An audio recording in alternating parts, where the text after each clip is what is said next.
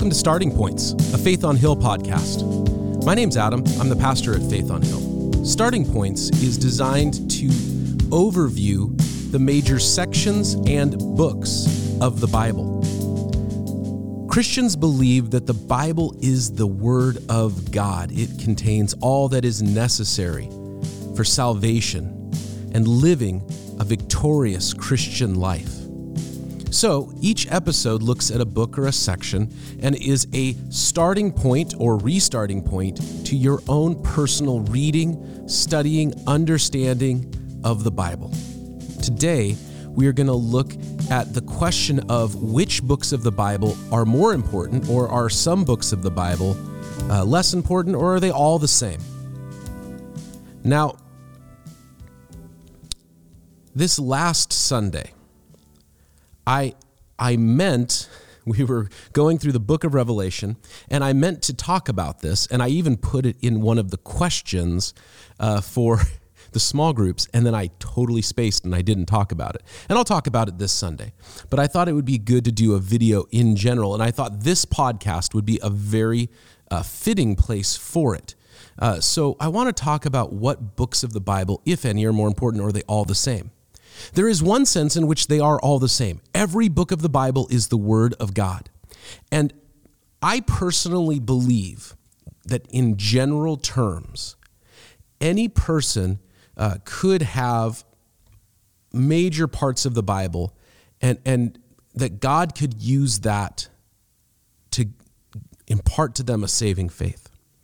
Somebody could take some of the prophets, for example, and they would have a knowledge of our desperate wickedness, our need for forgiveness, our need for God. And if for nothing else, that person could become convinced that there is a God and that we need salvation.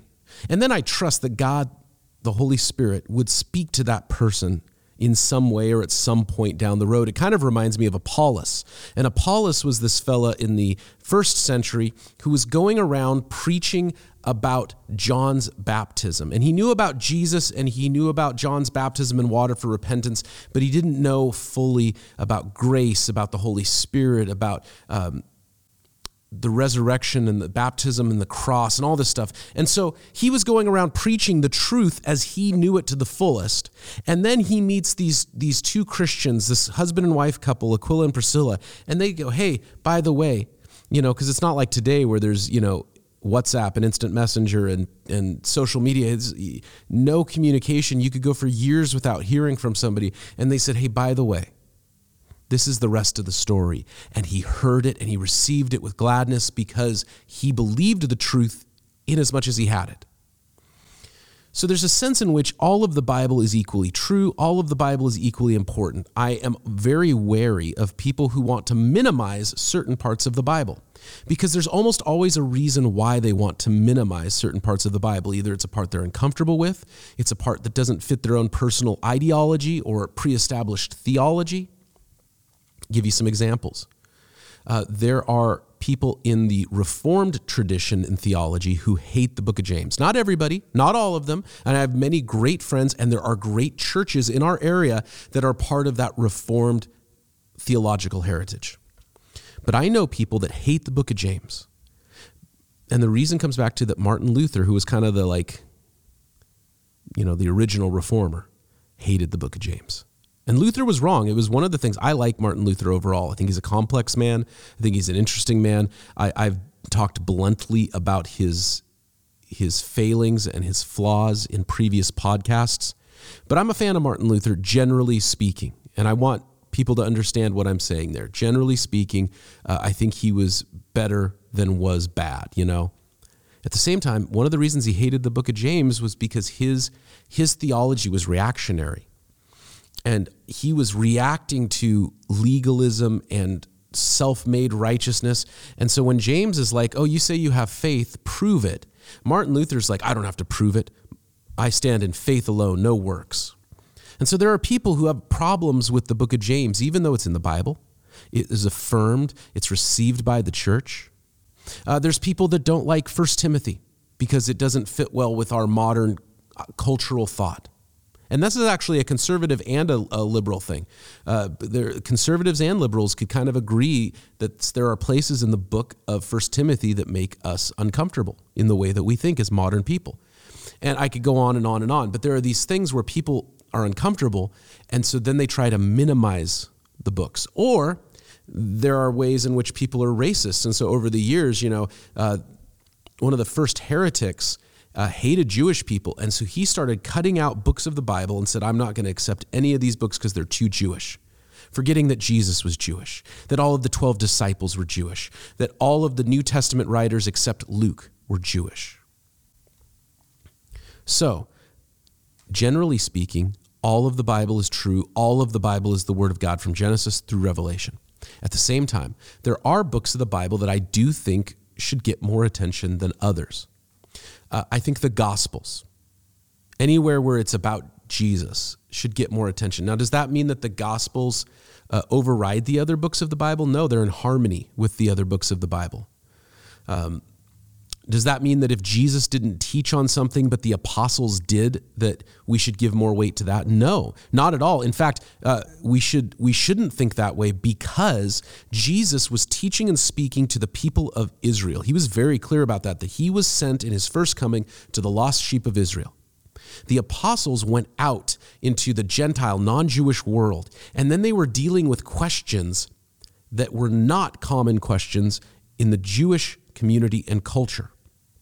It's really not very different from how I will talk to pastors who pastor churches in other parts of the country, or retired pastors, and they dealt with things in the 80s or the 90s or early 2000s, but now they're like, I don't know. And I'll have retired pastors or pastors from other parts of the country, and they'll say, how are you guys dealing with this?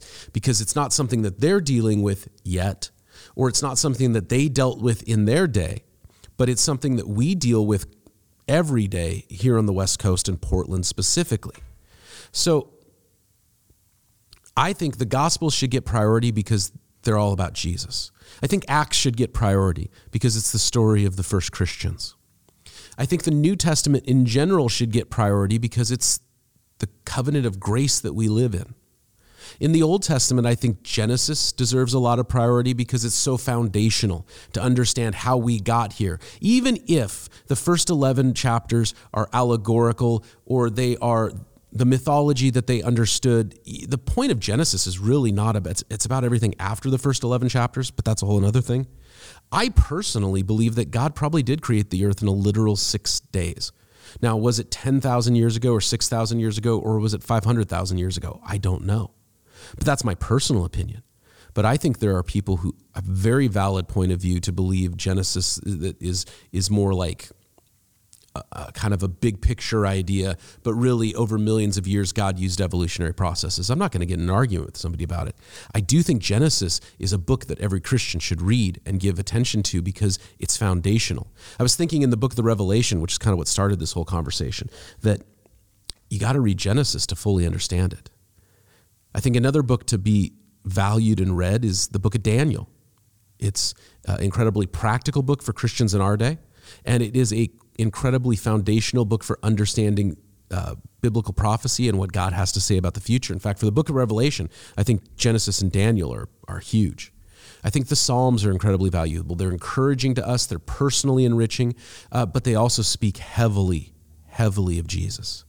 1st and 2nd Samuel, and specifically around King David, is important because so much of what goes on with Jesus and who he is and who the Messiah is linked to that story.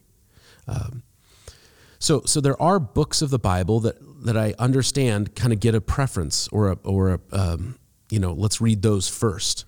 That's the trick. One of the tricky things about the Bible. It's written from Genesis to Revelation, but do you start with book 1? No, actually you start with the Gospels, which isn't too dissimilar from, like, if you think about Chronicles of Narnia.